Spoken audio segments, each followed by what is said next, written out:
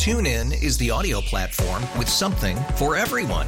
News. In order to secure convictions in a court of law, it is essential that we conclusively. Sports. Shot clock at 4. Doncic. The step back 3. You bet. Music. You set my world on fire. Yes, and even podcasts. Whatever you love, hear it right here on TuneIn. Go to TuneIn.com or download the TuneIn app to start listening. Odyssey celebrates Father's Day, brought to you by T-Mobile. You can count on T-Mobile to help you stay connected on America's largest 5G network. Welcome back, Sports Huddle. Mike, Max, Pete, Nigerian. Thrilled to be joined on the John Schuster Caldwell Banker Hotline by Jim Kaat, the Hall of Famer and author as well. We'll get to that in a minute. You know, Jim, obviously here we're talking about cold weather all week, and they delayed the opener by a day, and it looks like it's going to be cold this week. I just want you to give us some perspective. When one of the famous stories, and I'm not sure how many people that, unless you're the story of the Twins, have heard this one, but you were on the other side of the river and had to get to the game, and there was an opener and a helicopter and a whole bunch of stuff. Take us back to yesteryear to what it was like at Met Stadium on that. I think it was 1965, wasn't it? Yes, it was. It was the home opener, and I don't think it was that bad a day, but it was all the rain that had come in, and living out in Burnsville, and of course before cell phones, driving to the stadium, to the old Met, because I was pitching that day, and I noticed the traffic was backed up, so I asked the guy ahead of me. I got out of my car, and he said, yeah, we can't get over the river. So I went back to my apartment, which is about 10 minutes away, and called Paul Giel, who was a teammate of mine, and then at that time was the sports director for WCCO. Yep. And I said, Paul, we got a problem here. And I thought maybe their weather helicopter could help us out, and it did. We went to the Burnsville High School parking lot, and Dick Stigman, Bill Bethea, Rich Rollins, and myself, we were flown into the Met Stadium 2x2. I think we only had 16,000 people there that day, but, yeah, that was a very unique experience. So you got to the game on time to pitch the game in a helicopter at Met Stadium. I did, yeah. That was pretty first class try. That was like flying private. They fly you into the parking lot, you pitch the game, and they fly you back to the parking lot near where you live. That's fun stuff. Pete? Jim, that's great. And love Paul Giel was the athletic director when I was at the University of Minnesota, and just Sure. He was like a second dad, one of the nicest people I've ever been around. What was it like when you stepped away from baseball, Jim, and you got with the New York Yankees, and we're doing color there? And was that just an amazing experience? I know you played with the Yankees as well, but, I mean, you talk about historic franchises. There's nobody quite like those guys. I'm still indebted, and I had a pleasure to talk to him over the winter. Tony Kubek, who is retired and living a nice life, spending time with his grandkids in Appleton, Wisconsin. But Tony is the broadcaster who, when with the Yankees in '94, decided to step away. And I was very flattered that he recommended to the Madison Square Garden Network that they hire me. And so I was able to step in at the time that Derek Jeter got called up. They became the first American League wild card team in '95.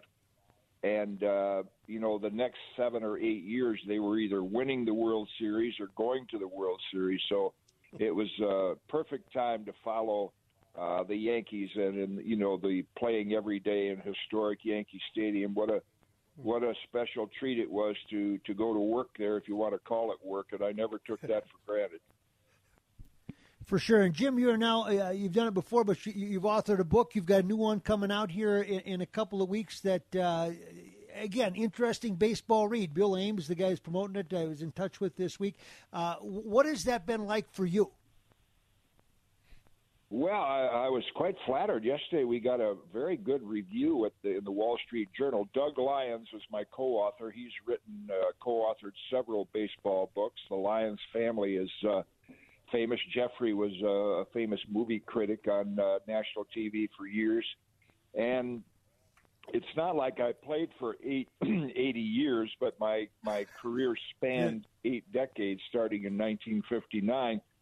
So I share some of the experiences in each decade, and then at the end, kind of my likes and dislikes of the game today. You know how it's changed, and so yeah, my first signing is coming up in a few weeks, and we're doing a lot of promotional stuff. So we're kind of excited to see how it might be received. Jim, you played with Pete Rose and got the opportunity to get into coaching for a little while, but it was short. Why was that? Was that just was that calculated? Was it something you just decided, you know what, this is okay, but I think there's other things out there for me? It just seemed like a really short span where you were coaching.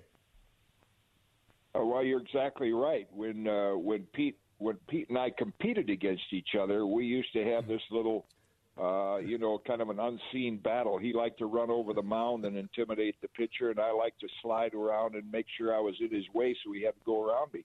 And so one day he told their batting practice pitcher to come tell me if he ever got a managing job, he wanted me to be his pitching coach. So I was honored by that, and I went and coached for a little more than a year. But selfishly, I found out there was an opportunity to get into broadcasting, which I've always considered legalized robbery. And so quiet.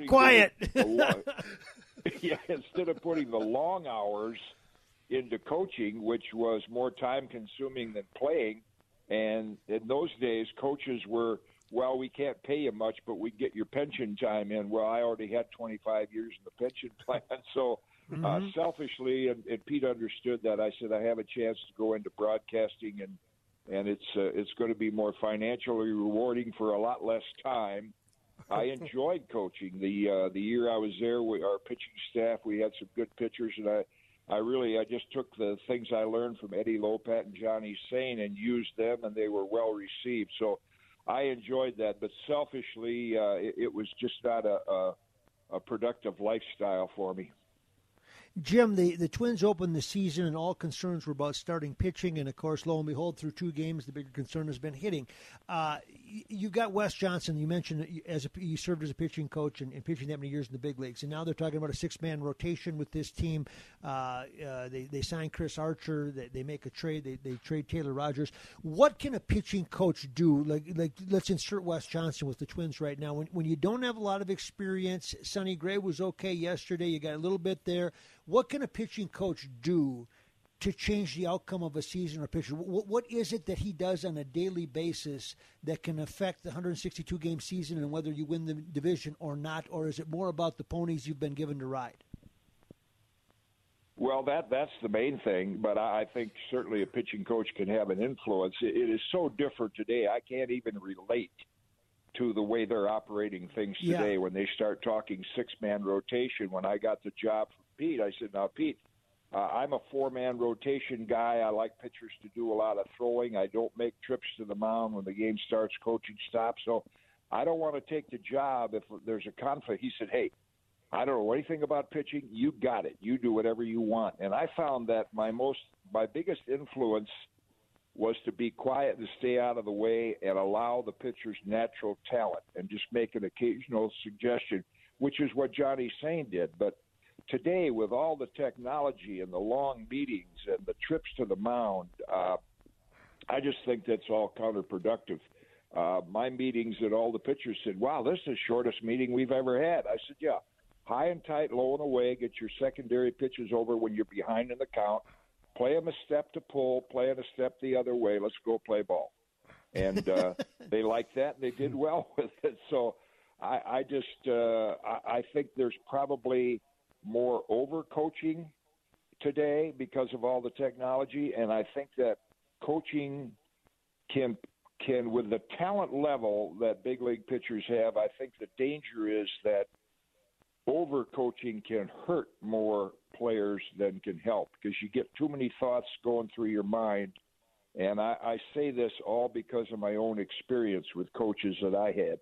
The ones that tried to feed me full of all kinds of information confused me more than the guys like Johnny Sain and Eddie Lopat, who, they were pitchers themselves. They knew what it was like to be on the mound in the 7th inning with a couple men on, and they could relate to the thoughts that are going through your mind out there, and those kind of guys help me. Jim Kaat is our guest. Pete, Yeah, Jim, I'll tell you, you took the words out of my mouth. I think less is more. And that's one of the issues, obviously, everybody always talks about America's, game and everything else. And I'm just curious, is that somewhere where they could maybe shorten those spans up, all those different meetings at the mound and the time frame that is, we all are trying to figure out ways to make baseball a little bit more attractive to the younger generation. Do you think those kind of things could actually help things out a little bit if we sped that up and maybe restricted how many trips you can make? Oh, no question. I'll give you a quick story. When I coached for Pete, I said to the guys, I said, the only time I'm coming to the mound is to buy a little more time for the guy in the bullpen to get ready. And I probably made, in 1985, I may have made 3 trips to the mound. So now Joe Morgan was doing the games on TV, and Joe and I became good friends after we competed against each other, and we were not good friends. We had quite the battles, but he's on TV, and starting pitcher struggling, and he said, well, I'm surprised that the pitching coach doesn't go to the mound and talk to the pitcher. So he didn't do it maliciously, and so now a couple days later I see Joe around the batting cage, so I said, hey, Joe, you wonder why I don't go to the mound? I said, let me ask you something. You're hitting and the bases are loaded, and all of a sudden, just before the first pitch comes, there's time called, and the batting coach comes out and calls you out of the box and says, look, Pete, you got to keep that shoulder in. You got to do this. You got to do that. I said, what's your first instinct? You want to punch him, right, and say, get out of here. I said, well, that's the way us pitchers feel. I said, they don't run and tell the hitters what to do, but everybody thinks they want to run out to the mound, and most of the time, either they're infielders or stuff that have never pitched, that have no clue what's going through the starting pitcher's mind. And to me, that's just counterproductive. And that's why I wish they would restrict trips to the mound by the catchers. I remember when Bob Gibson, Tim McCarver was catching Bob Gibson, and Red Changes was the manager, and he made the little, move your fingers up and down, which meant go out and talk to the pitcher. So Timmy walked out to the mound, and Gibson looked at him about 10 feet. He said, hey, what are you doing out here? Only thing you know about pitching is it's hard to hit. Get back behind the plate and put down the fingers. So we didn't like catchers coming to the mound. We didn't like coaches coming to the mound. And I wish they would change that. Now they have the electronics in the hat, and oh my gosh, and yeah. So I guess the pitchers are saying that it's going to work, but. As I got experience after pitching to Earl Batty, who was such an influence on me as a young pitcher, but eventually you become your own. You have your own way you want to pitch, and so the catcher's merely making a suggestion, and the pitcher has the last say. So basically, the pitcher should still be the one calling the game. When you pick up the morning paper, it never says losing catcher or losing coach. It says losing pitcher or winning pitcher. So you have to be the one that's responsible and accountable. And all this additional information, for me, is just white noise. Jim Kaat, always appreciate it. And the book is coming out in a week and a half, I believe it is, on the 19th, I believe. Yes. And I assume when you come to Minnesota, you may be able to do a promotional stop or two as well. I would think so. We may have a signing there. I think the Twins are talking about doing something in that regard. Well, appreciate it very much, Jim. Always fun to visit with you, and thank you so much for some time. Thanks, Jim. All right. Thanks for having me on. I appreciate it. Take care, guys. You bet.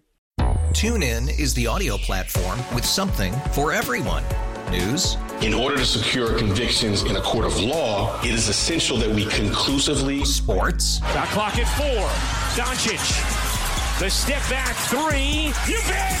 Music. You set my world on fire. And even podcasts.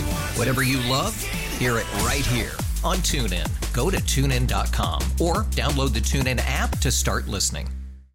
Odyssey celebrates the class of 2024. Brought to you by T-Mobile. You can count on T-Mobile to help you stay connected on America's largest 5G network.